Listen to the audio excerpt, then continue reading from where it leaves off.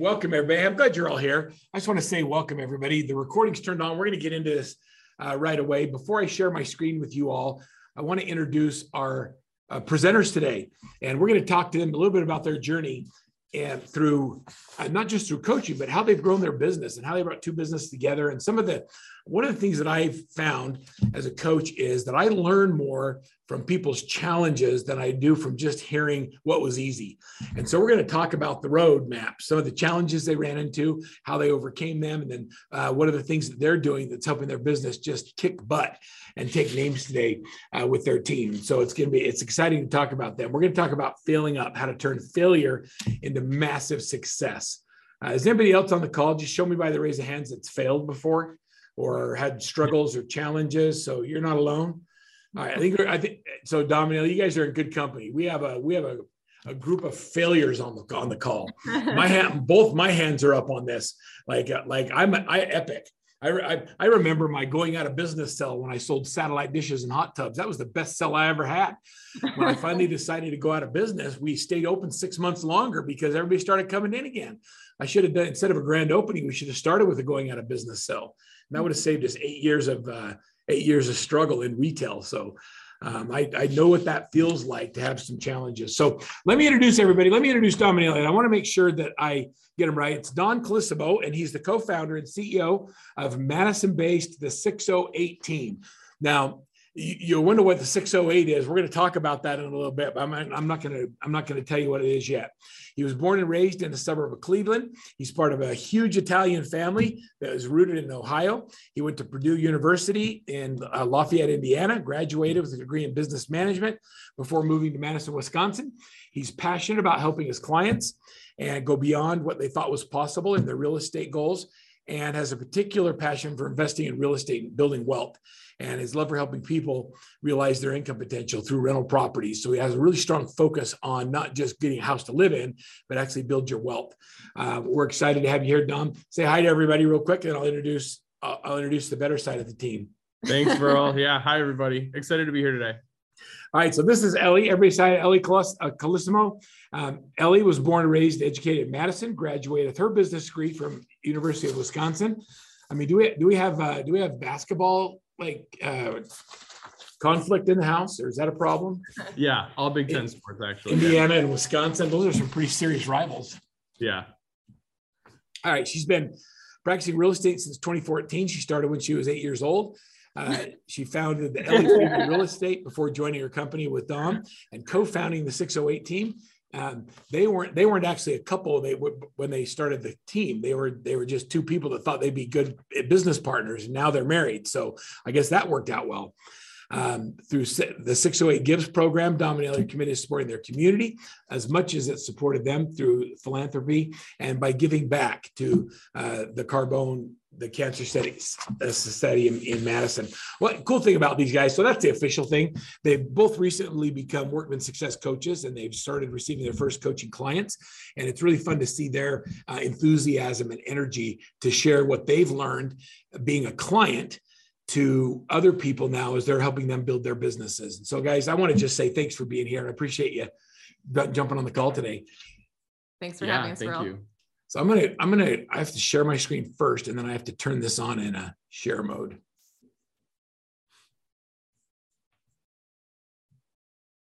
Okay, you should be seeing my title slide. Is that what everybody sees? Yep. Okay, great. All right, so let me just jump in and just tell everybody a little bit about yourself. I want you to start with what 608 is. So the 608 is our area code. And we actually, we were on a flight to R4 when we met you, Verl, in 2020. Yeah. It was right before the world shut down. So we were at R4 end of February 2020, and then it shut down like 2 weeks later, and we were in Vegas. And we were on a flight to Vegas, and we were actually thinking of a team name. I think it was for your team, because Dom already had a small team, and we were looking for something a bit more all-encompassing than, our last names. Feldman Colissimo sounds like a really bad law firm joke. Law firm joke. Been injured in an accident. Yeah, exactly. Call Feldman Colissimo. And so we came up with the 608. The 608 is our area code. We just thought it would be a little bit more all-encompassing than any other name. Really just felt like more of a community and something that people could get behind. And it's proven to be that. We have clients now that will hashtag, the 608 team, hashtag the 608 family when they get accepted offers or closings. So it's pretty cool that like, even if they're working with one agent on our team, they embrace the whole team because it's something they want to stand behind. So it's worked out. It was. I actually love that. I think it's really cool. A lot of people do their team names with their face on it. And then whenever they go to transition or when you have to work with a team member, they don't feel like they're getting the team leader. So I love the idea of that. And you're in an area where that 608 is a big enough area. It encompasses all of the area you serve. Correct. It does. Yeah. 12 counties total. And it actually was inspired too. Dan Bertelson's on this call right now. He's actually one of our broker owners and director of operations for the RE/MAX franchise and our entire market. And my very first day in real estate 5 years ago, he said, do something different. And the doing something different in our area meant don't tie it to your ego, don't tie it to your name. And we said the same thing for our team. We wanted something that our team could be super proud of and something that our community could be super proud of. So together after that brainstorm, we went through multiple iterations of it and decided to land on the 608 team. And so were you a couple before you formed your team? Is that happening right at the same time? Or did you just kind of like each other?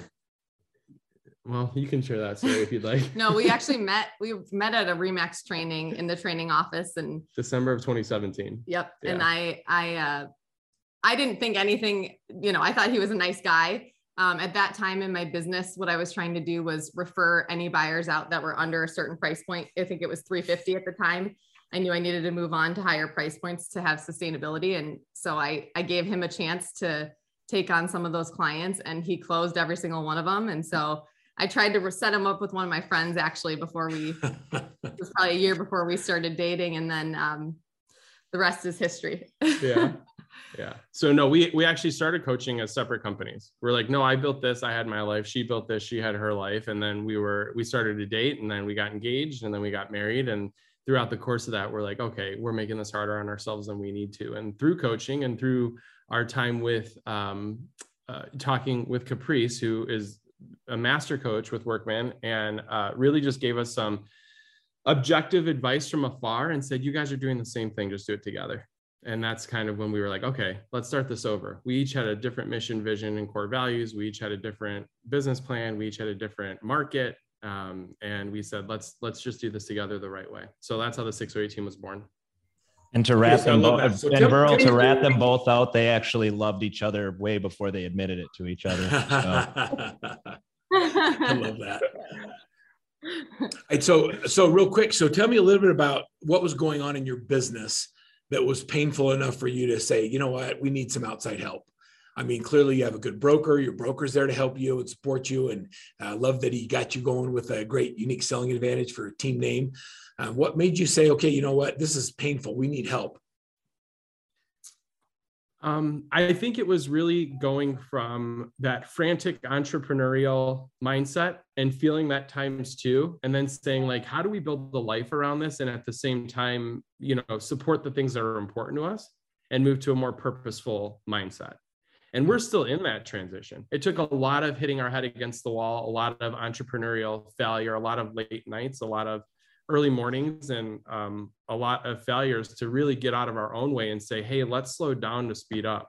And I think that's the best thing that Caprice has taught us. Not only her method as a coach, but also as we're paying that forward and coaching other clients, really starting with that entrepreneurial to purposeful mindset from the beginning.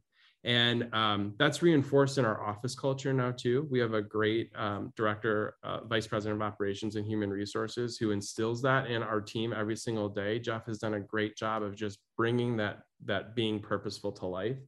And I think it's actually given us more life, honestly, because of how strategic we can be. I think what brought us though, Verl, is this overarching idea that we began with an end in mind. And I think a lot of agents want to keep going. They want to every year increase their volume, every year do more transactions. And we were like, that's the wrong way to run a business. The true way of running a business is beginning with the end in mind, which is we're not selling anymore.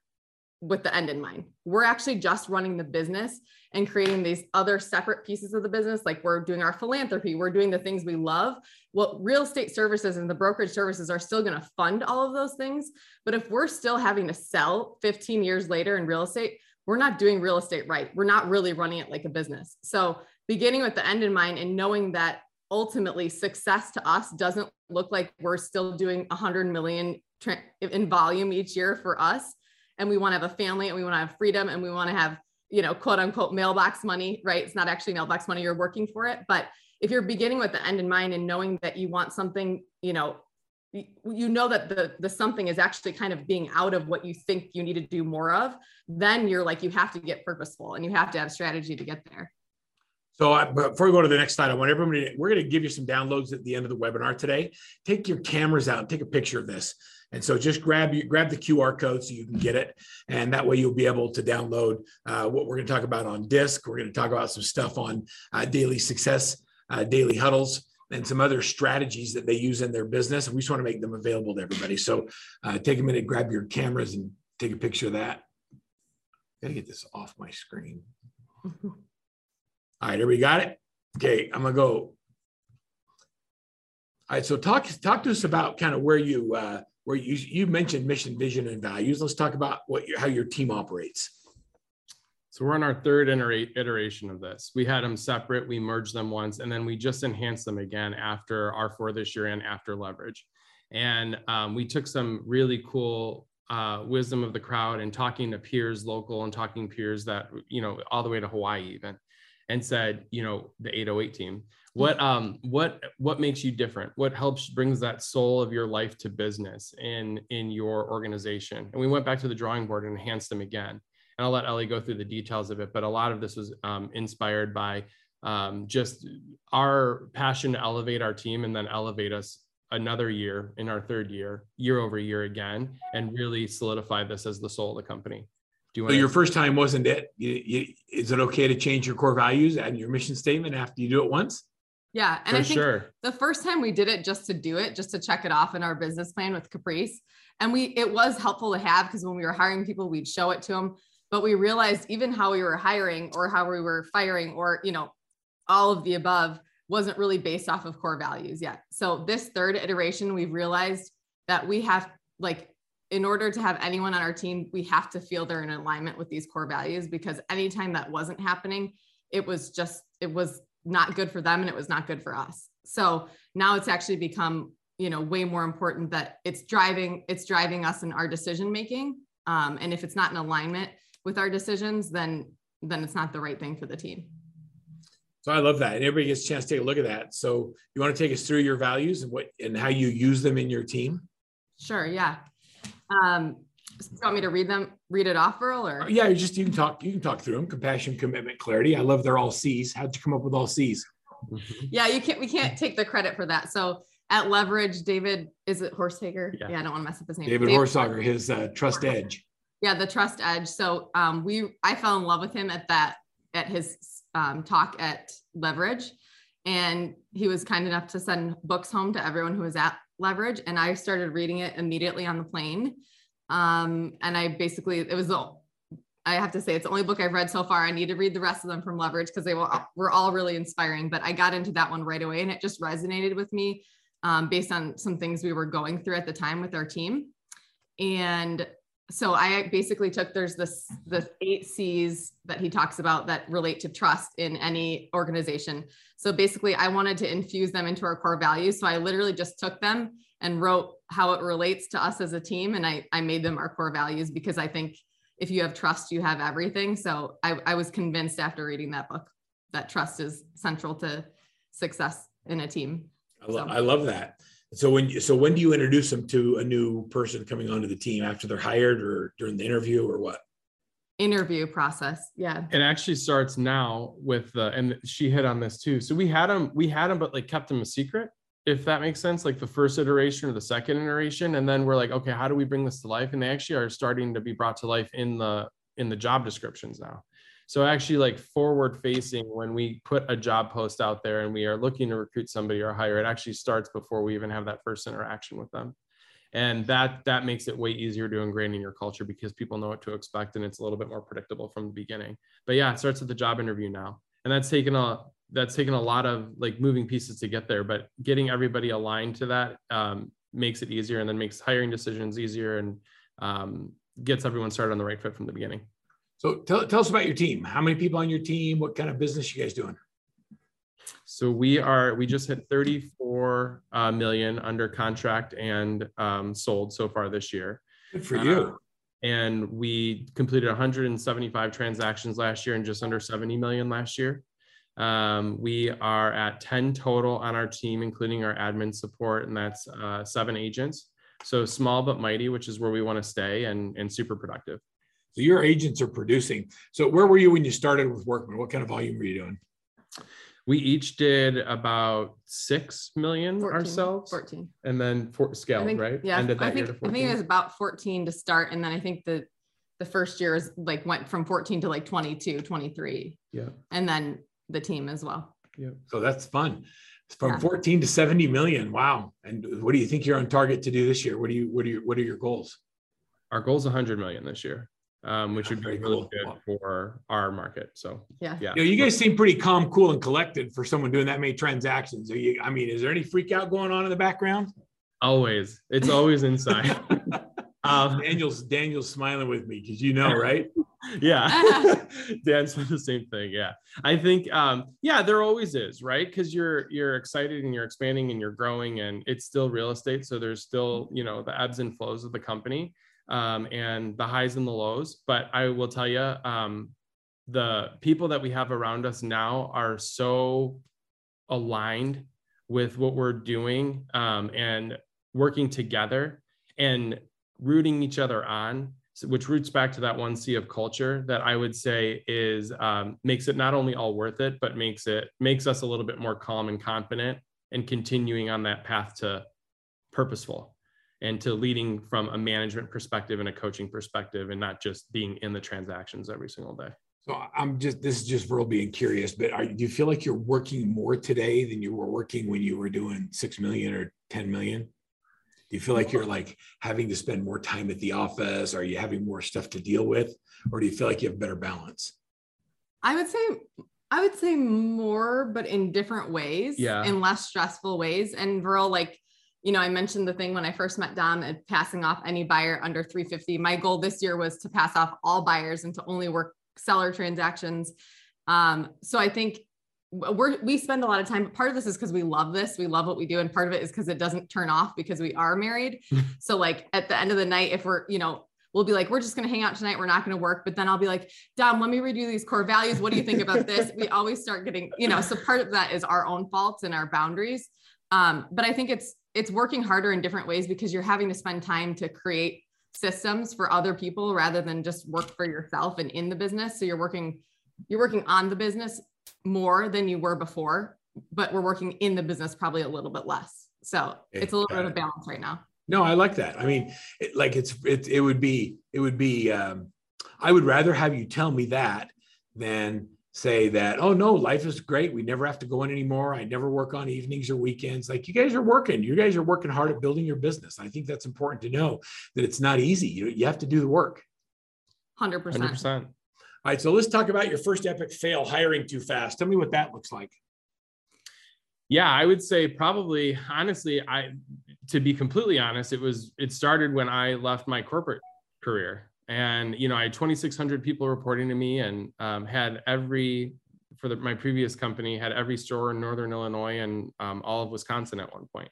Wow. So I would say real estate was lonely. And I went to Dan actually and Pam, and I said, I know I'm new at this and I know I have no idea what I'm doing, but I'd like to probably start a team and have, build this out. And that's honestly where it started. And at that point, I had nothing to offer and honestly didn't even know what my value proposition was, but they supported me and said, go do it. So I did, and, had no process or structure in place. So, my mentor to this day became my first buyer agent. And it kind of grew from there. And then, had hired people because I made it look easy. And that's the wrong way to hire. And then hired other people because they're like, desperate or like, help me get out of my career. And, or also because I probably made it look easy. That wasn't the right way to hire. So all of, fell flat on my face on a lot of those things. And then we merged, and Ellie never actually wanted to have a team. She was very like efficient and very good as an independent agent and didn't have to scale. And then we sat and we said, hey, what does our future look like? And it wasn't until we actually were slowed down and stopped to say, well, what did you have in my previous career that made me feel confident about pipeline and hiring and retention? I'm like, well, we had a handbook, we had an operations manual, we had a pay chart, we had a bench of people ready to go. And I'm like, that's what always made me make right decisions out of abundance and always having that pipeline full versus out of scarcity, which was something I really had to learn the right way in the real estate environment.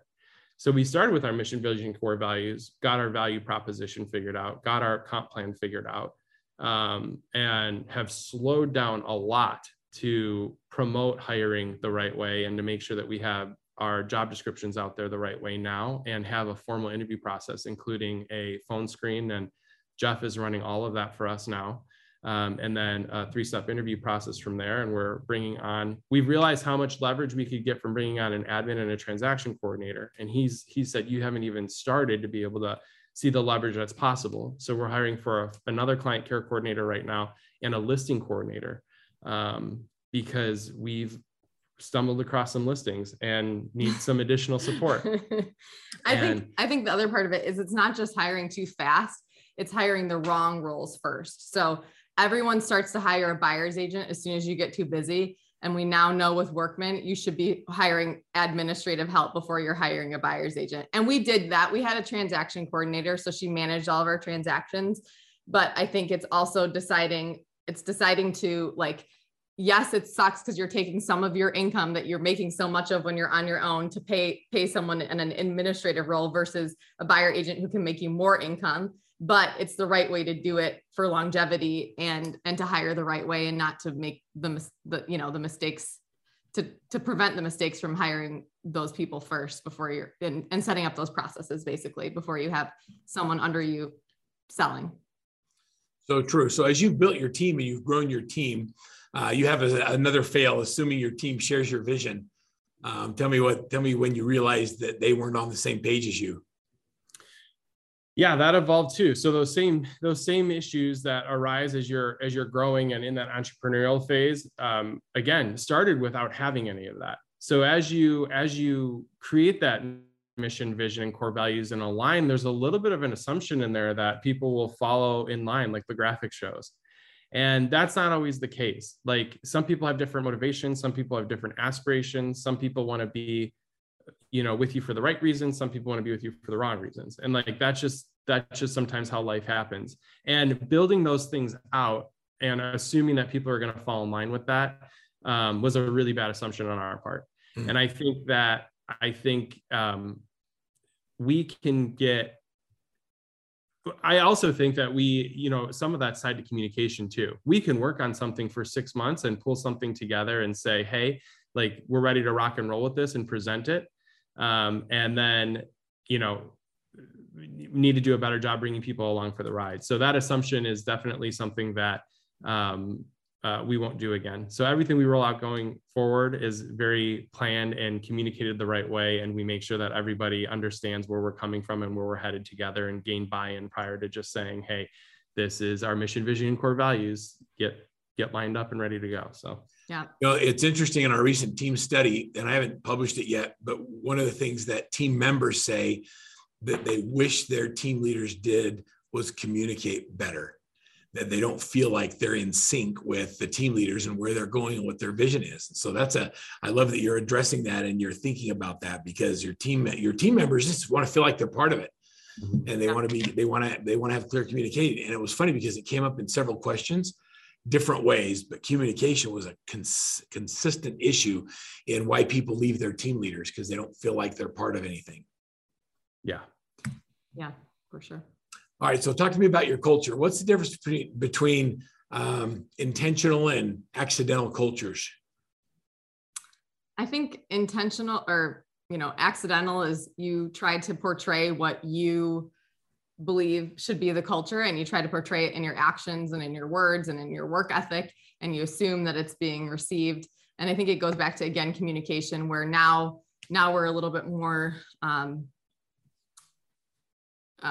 what would you say? We're a little more thoughtful in like calling those things out, right? So like defining the culture moments that we're proud of and defining the culture moments that we're not proud of. And sometimes we use other examples outside of our team, within our MLS, within the industry, whatever, just to say like, this is not how we operate and this is how we operate. So basically just bringing light to the expectations that we have for culture versus just trying to be the culture and then being frustrated that other people aren't being the culture that we want them to be because we feel like we're showing them, so they should provide that back to us, I think. All right, so you got to give me an example. So I want to understand what you mean by culture behaviors in the office. Give me an example of what's a good thing that you would pull out or recognize. Yeah, I would say a culture around, I have a couple of examples. One would be like when you, if you have somebody covering for a vacation for somebody. Yeah. Our expectation around that is that that person on our team knows that that's going to be paid back and they're going to have their back when that person takes a vacation or a maternity leave or a paternity leave. And that's not always been the case. Some people have brought up compensation. Some people have brought up, that's not my job.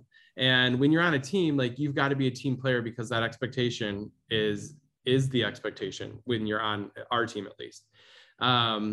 Or another example would be some people say that's not how it happened on our previous team, or that's not how it should be based off of what I've seen before on my previous team.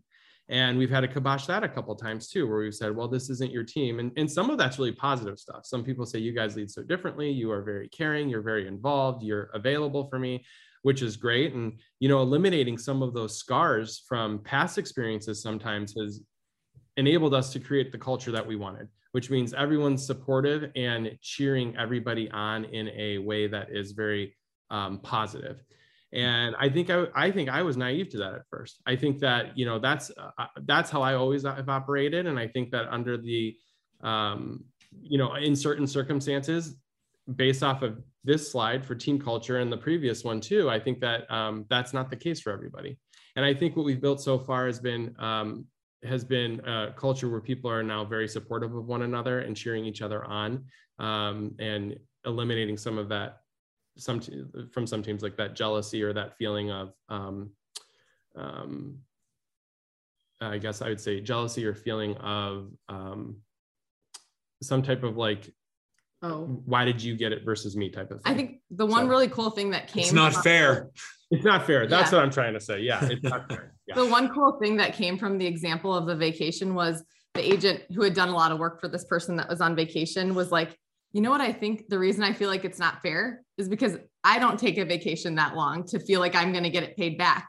And then we're like, oh, well, that's a different problem, right? That's like a problem we need to solve for everyone. And it was really cool. It was all out of caring and kindness. Like they all were volunteering, like this person should get 25% of this deal because they did this much work while we were gone. And we were like, we don't want to create a culture where we feel like we're constantly figuring out who pays for what because someone helped each other.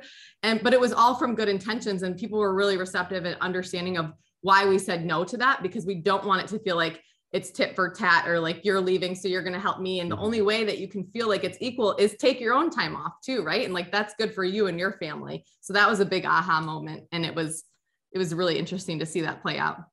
It's really interesting that team leaders oftentimes they start teams because they want to have a better life. They want to have better balance. They're busy. They need help, but they don't think about their team members having a better life or being too busy or wanting time off. And you're being real intentional about making sure that they get it by creating that culture. Yeah. All right. So do you have minimum levels of performance for your team members? When you talk about culture, some people have team members that don't produce, and that's their culture. They don't realize they've created that. Yeah, we do. And Veral, we have to be honest. We thought we knew better than Workman. So this year we had switched our comp plan. We basically took the 24 transactions minimum and we made it into volume, because we were attempting to make people think in terms of volume, because you can often have more freedom if you do higher price points, but less transactions, right? So we were convinced the transaction count didn't matter. We're actually going to go back on that because we understand now why transaction minimums are so important. It's because you want consistent behavior over time. You don't want someone just fishing for, the $1 million buyer, right? So you do want these consistent behaviors. And that's why we track transactions. So we apologize in advance. So this year it's been 7 million for us, which was basically taking the 24 transactions times the average price point as like a minimum standard for our team. But we need to recreate that because we messed up. It's so interesting too, when you're thinking about that. And it's so California, you guys, that's what they do in California. Nobody likes to tell you how many houses they sold. They don't like to say how many millions they did. Yeah. And my California agents can even pipe in on this. That, I did 40 million. That's like 2 houses. Like, what'd you do the rest of the month? Yeah. And when we get them to think about number of units, it gets them to think differently about what's possible. And I've seen people not believe that they could do 24 units. Do 24 units in a market where the average sales price is 4 million. Do the math on that. And they've had just become incredible. So that's kind of funny that you did that. Yeah. We call that ACA, against coaching advice. Yeah. We learned the hard way. We learned that one the hard way. And I think the other thing. They've never done that. Bro, come on, right? Man. Come on, man. That's common. It's like they swim upstream every time. We do. I'd also say the other thing too with that too is we didn't realize like projecting that volume on our agents also was intimidating for newer agents. So when an agent saw 7 million, they can't even conceive that. And then we said, wait, it's the same exact thing. We just want to help you encourage. You can give yourself a raise. You can make your time more productive, your time more valuable, and enhance it. The same way we did with our mission, vision, and core values, we wanted to share that vision with agents, but for some reason, 24 transactions is less intimidating than $7 million. So we learned that the hard way too. And I think it's funny. When I first got into real estate, we used to have an award if you sold $1 million in real estate, the $1 Million Club. Yeah. Now it's like, that's poverty. So like I remember like, I just want to get in the $1 Million Club. Yeah. That's so funny. So I can see how that would be intimidating for new people. All right. So bringing 2 businesses together, you got 2 strong personality types, one strong operationally, the other one has, strengths in other areas of business, and with an outside of real estate, business background. You guys come together. How do you go about establishing roles and responsibilities, and how do you change from having lots of overlap? No, really, I think that in a lot of businesses where you have strong personalities, you have a couple working together, it creates conflict. Have you ever had that? Have you ever had conflict? Never. Yeah, no, we have for sure. And I think we failed, like at those times, we failed the people that had chosen to be with us at that time because of that or just because of the not having the defined roles. So I think a big thing for us, and I feel like we're just hitting it this year. And I also don't totally blame us because I think you kind of do have to go through the muck to like figure it out. So like, I don't know that we could have done this right from the start and avoided the muck that happened before because you learn so much from it.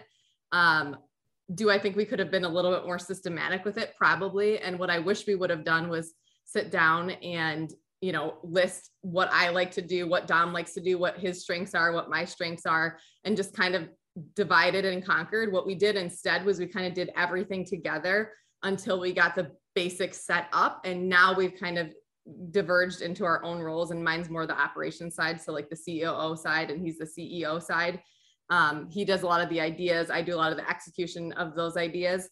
And so I think it kind of had to happen the way it did, but we probably could have had it happen a little better if we had clearly defined what we hated to do and see if the other person liked it. So we could at least have been happy in the roles we were duplicating rather than doing the stuff that we didn't want to do for each other. If that makes sense. You stay out of each other's lanes pretty well. I mean, like you let her run operationally, Dom?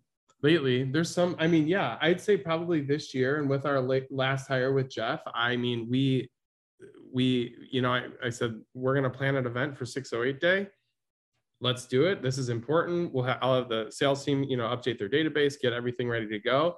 You guys tell us where to be and when, and we're dividing and conquering. Like that's one example, but that's happening more and more and more and more. And we are trusting each other in that, instead of trying to have our hands in multiple pots. And I'd say that has actually not only been great for our team, but it's been great for life too. So.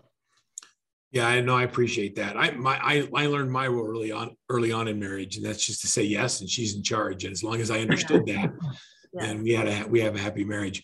If you have questions for Dom and Ellie, go ahead and use the chat box and I'll do my best. I've got multiple screens up and I'll do my best to ask them questions as we go through this. I know many of you are starting teams or have teams that you're running and are wondering some of the things that might be helpful. They'll take questions. So just be sure to jump in. All right, so let's talk about the next ones. Let's talk about the wisdom of the crowd. What are some of the keys you have now to success? So we've talked about some of the pains, not having things lined up correctly, not hiring people too fast, clearly defining roles, not defining your core values clearly, and then communicating those to the team. Now let's talk about the wins. How do we get to some wins? What are some of the things that you've done that have helped you grow so much? I mean, it's crazy. You've like 4, 5, 6 times. Yeah, I mean, I think the biggest thing was getting set up with Workman. So like, you know, because it's hard, and I think this is true of probably what most people feel in their own marketplace, but it's hard to, I mean, you're collaborating with agents within your MLS, but no one wants to share what they're doing, right? They don't want someone in their MLS doing the same thing. So getting outside of, you know, our MLS and even our area, and seeing how other people are doing it in different areas, and just having the connection to all those people who are also speaking the same language as us because they're also being coached by Workman. We're all doing the same things to see how it's being done in those other areas while speaking the same language is just like mind blowing. Like, I mean, when we signed up, I told you we signed up right before the pandemic hit. And I felt like, Dom always says this, we feel like in the pandemic, people either just decided that nothing was going to happen during the pandemic. They're just going to eat, not work out, get fat and lazy, and not move their businesses forward. Or they took all that time to get fit, get healthy, you know, pour into the systems. And that's what we did with Workman. And we feel like that was almost one of our big competitive advantages, because we were plugging into everything that you guys were putting on, which was a lot, because you were trying to help us with the unprecedented times, right? So first it was plugging in virtually and obviously plugging in with our coaching calls. But now that we can actually travel and go places, it was going to leverage. It's doing coach training before we felt like we were ready, before I felt like I was ready to coach by any means. It was just plugging into all the opportunities, because you just meet all the amazing Workman coaches and you just gain so much from learning from people that are, you know, doing things from every brokerage all over the country, but speaking the same language. You don't have to like explain, because they just get it. I remember when we got to coach training and I was like, oh, there's 2 coach trainings a year and they expect us to be at both of them. I'm like, that's a lot of time for like a team leader to, you know, to be at those. And I remember, and they're 3 days each. And I remember, and I'm totally blanking on his name right now. He's from Indiana, Reed. I think Reed said to me, he said, these give me so much life and energy. I have to come to these. And I was like, that is crazy. Like, conferences are draining. They're long. You're in a hotel. There's no airflow. It's dark, whatever. But I've realized every single time I've left anything Workman related, like they're so motivating. So it fills you up. Yeah. I think to piggyback off of that too a little bit, and it's not just agents Mike and Nicole are in our MLS and our neighboring MLS and are incredible resources and incredible friends. So I would say the wisdom of the crowd, not only, it surprised me how many friendships were developed through the organization and through this community. And it's the same reason why we still love our RE/MAX team too, because I think that whenever we have a chance to share that wisdom of the crowd, you have a chance to enhance. And I think through some of the tools that we started with, my 61 points that I started with are daily success habits, which I think was on one of the slides, but that we started with in ingraining in our team 3 years ago may have been worth $1 a point. And then the next year they were worth $10, and now they're worth $100. And I told my team, next year I want to be so good at them that they're worth $1,000. And every time we get to come to a gathering or a conference, or pick up the phone and call a neighbor down the street, or a coach training call or a coaching call with a client of ours, we get a chance to think about it differently and then enhance that system using the wisdom of the crowd. And that's been kind of the biggest benefit, sharing those ideas, sharing those resources, having a starting point, saying, here's something I have, will you take a look at it? Here's something, and then, vice versa, and having those resources so that we're not reinventing the wheel over and over and over again with a bunch of highly accomplished people trying to do the same thing. And I got a couple questions for you. So The first one is from Jason Holtman. Jason, how's it going, man? He wants to know what happens if an agent doesn't meet the minimum standards on your team. Kick him down the road? Do you lock him in timeout? What's the plan? I think that's a bigger conversation. I mean, it just depends. There's so many variables there, right? Like, are they the wrong fit for a buyer agent? Are they the right fit for an administrative role? You know, what's going on in their lives? Are they working the systems? Are they in alignment with core values? We need to just get their processes up to speed. It really just depends on the situation, I think. And if they're a good culture fit, can we find a spot for them somewhere else? Or, you know, I think it really depends. It's not an automatic out, but it's something that needs to be done and talked about. If we could, Dino, rather than raising your hand, if you could just post your question in the chat box, I'd appreciate that. All right. So what you're saying is that it's okay if they don't perform as long as they're doing the activities that will get them there. But if they're not showing up at huddles and they're not doing their 61 points and they're bad culturally. That's the difference. You just hit the nail on the head right there. If they're not the culture fit, that's a difference. If someone came to me and said, I only hit 20 of my 24 transactions this year, but I worked my butt off. I am a good fit for the team. I've done all of my prospecting time and I promise to make it up to you next year. That's a different abundance mindset and a different attitude that aligns with somebody who's going to be successful on the team than someone who has a poor attitude and blames everybody for their failures. And I think some people just take longer to develop, don't they?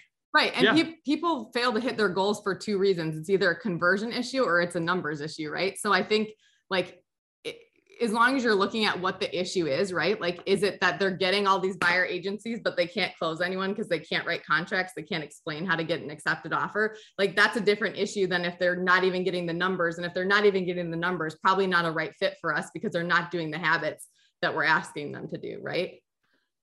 Yeah, totally. All right. Talk to me about your daily routine, the daily huddle.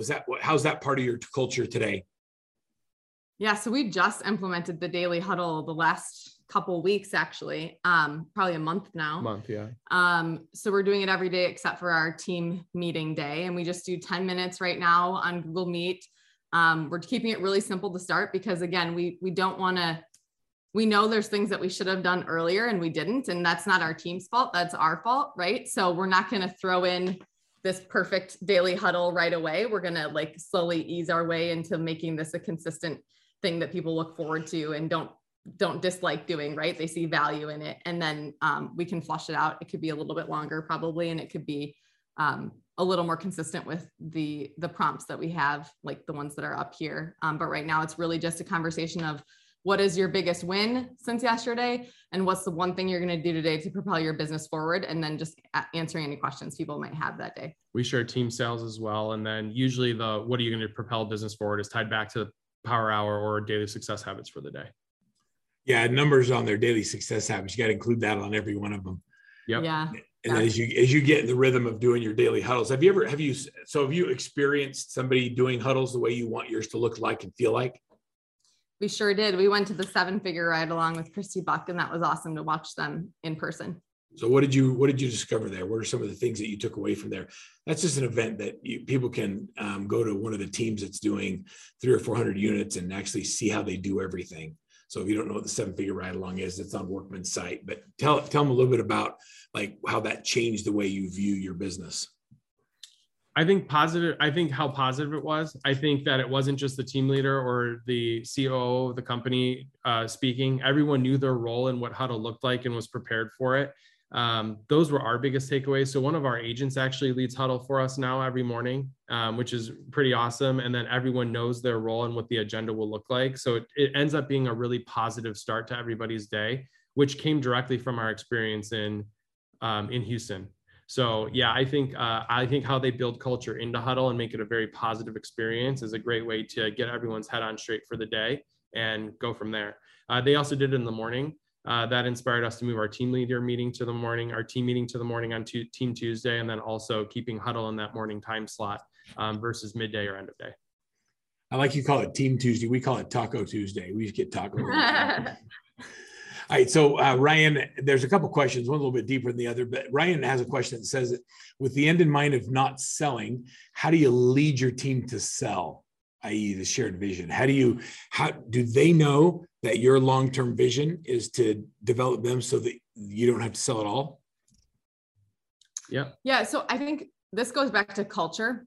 And this goes back to having really defined roles. Dom and I always talk about how our job is not done until every single role on our team is doing the only thing they like to do within that role, the only thing that their level of education is set to do in that role, and nothing else. And what I mean by that is, like, we'd love to get to a point where our buyer agents who love working with buyers are only getting those buyers and executing their offers. They're not doing the showings. They're not doing the paperwork. They're not doing the calls back and forth, right?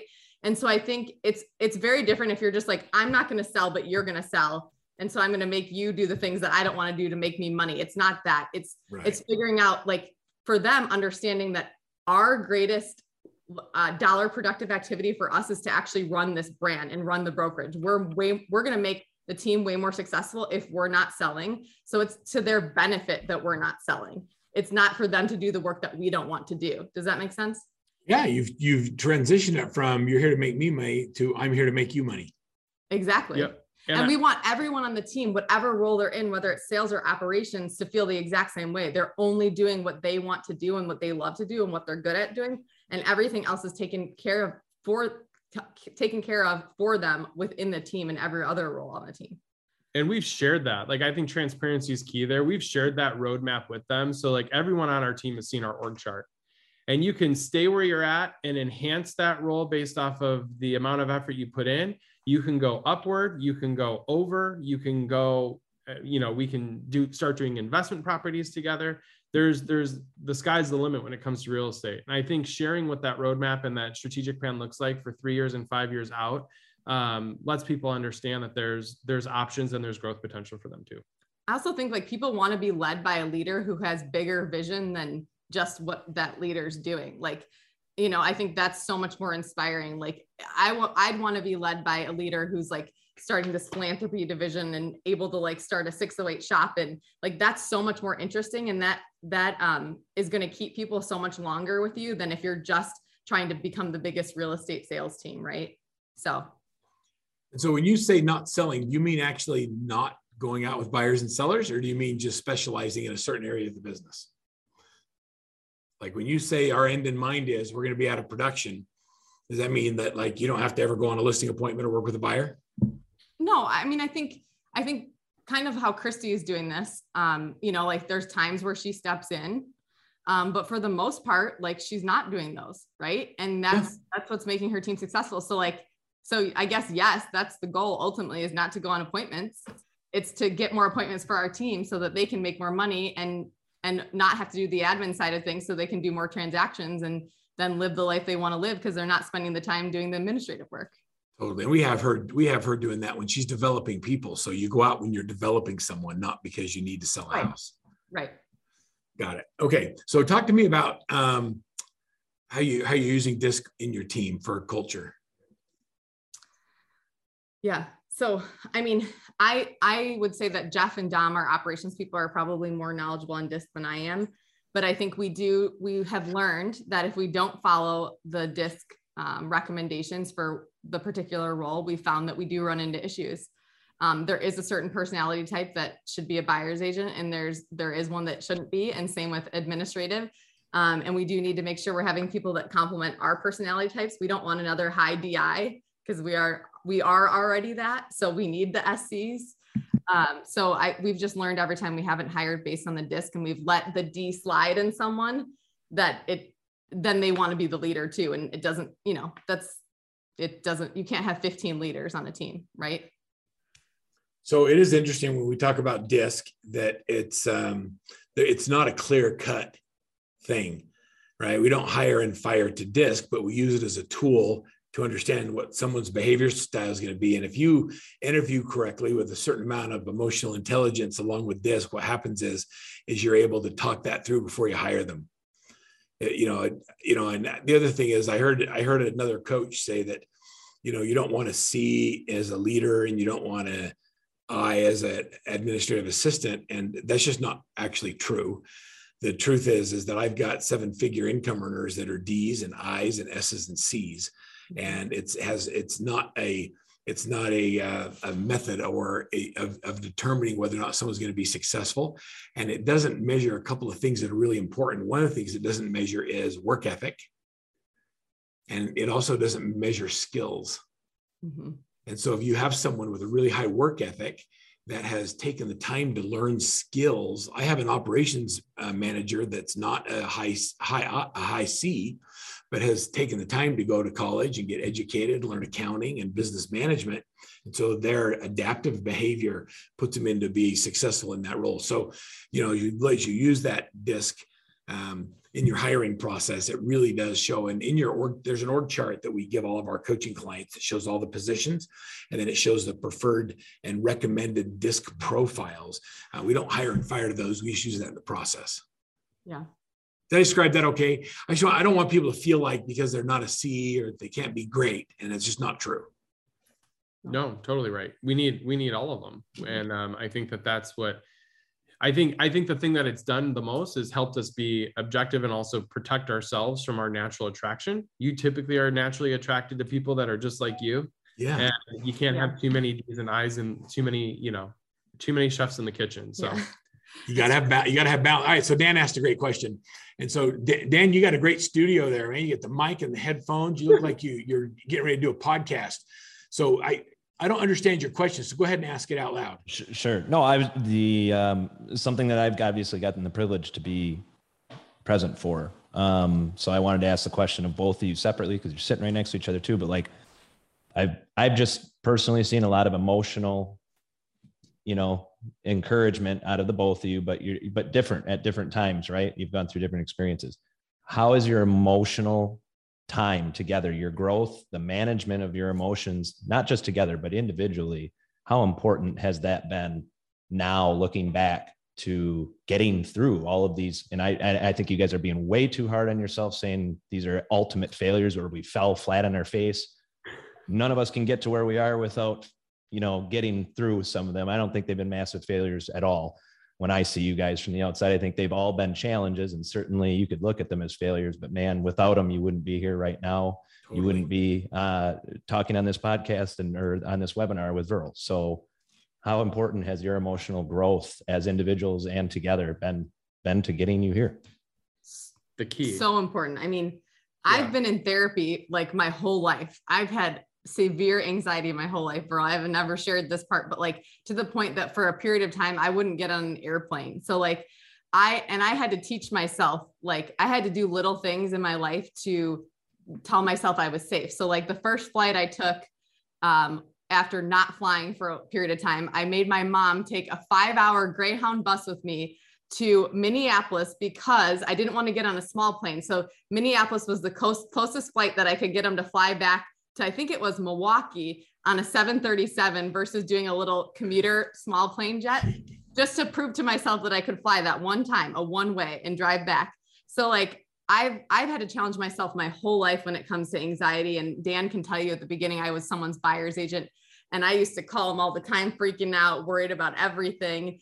But I've really learned over time and like with the things that have happened to me in my life that like, managing your emotions and your emotional intelligence and your just whatever thing you struggle with, which for me, it was always anxiety, is just the key to everything. And I've also learned that like the same thing that can be really bad on one side, the anxiety, is also what drives me to be really successful. Right. So I've actually learned to like lean into it. And I read a lot of self-help books. I've read all of Mel Robbins' books, and it's sometimes as simple as like saying to your body, like, I'm so excited instead of I'm so anxious, because in your body processes those emotions differently. Like anxiety in the body is the same as excitement in the body. But if I tell myself I'm so excited, it totally changes the game. So like getting control of that and always working to better that is something that I believe everyone should be in therapy. And I'll always be in it for the rest of my life.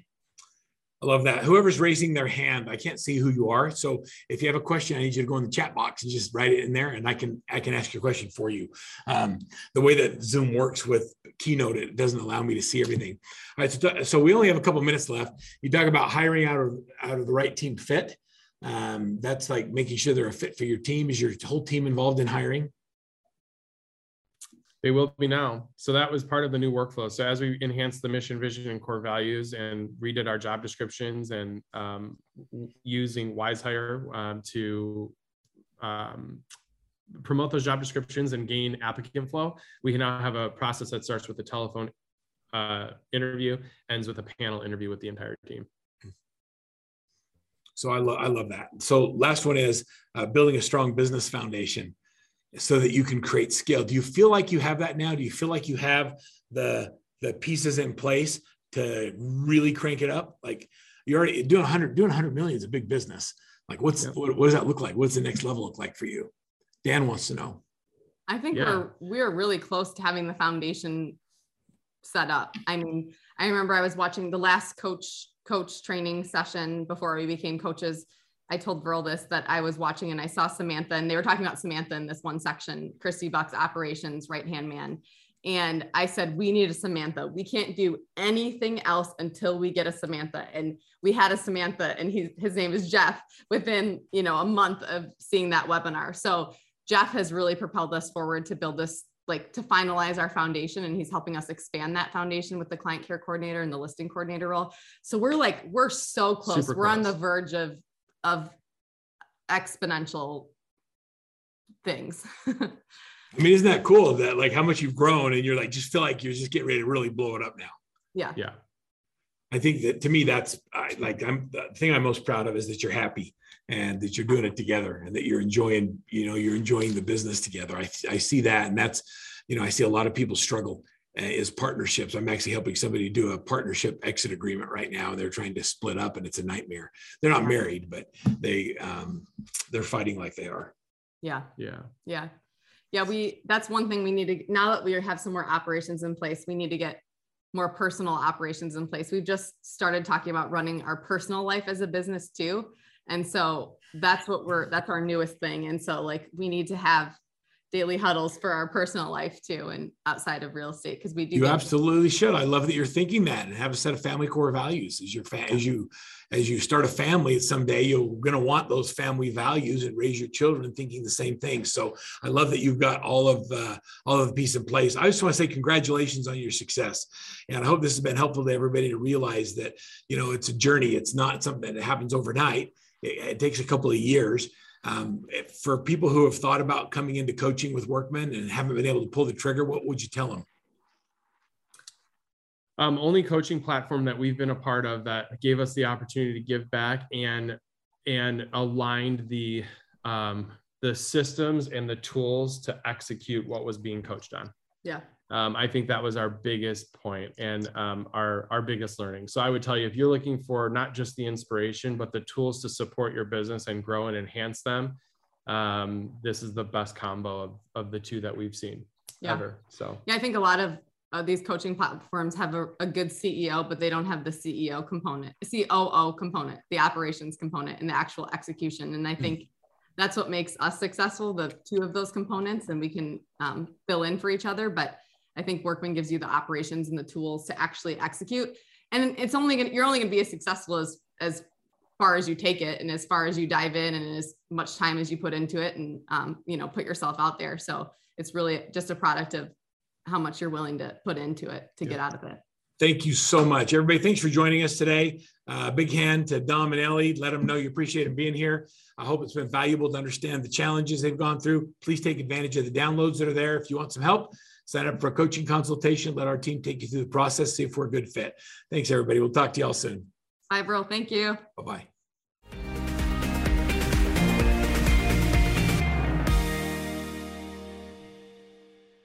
This podcast is a part of the C-Suite Radio Network. For more top business podcasts, visit c-suiteradio.com.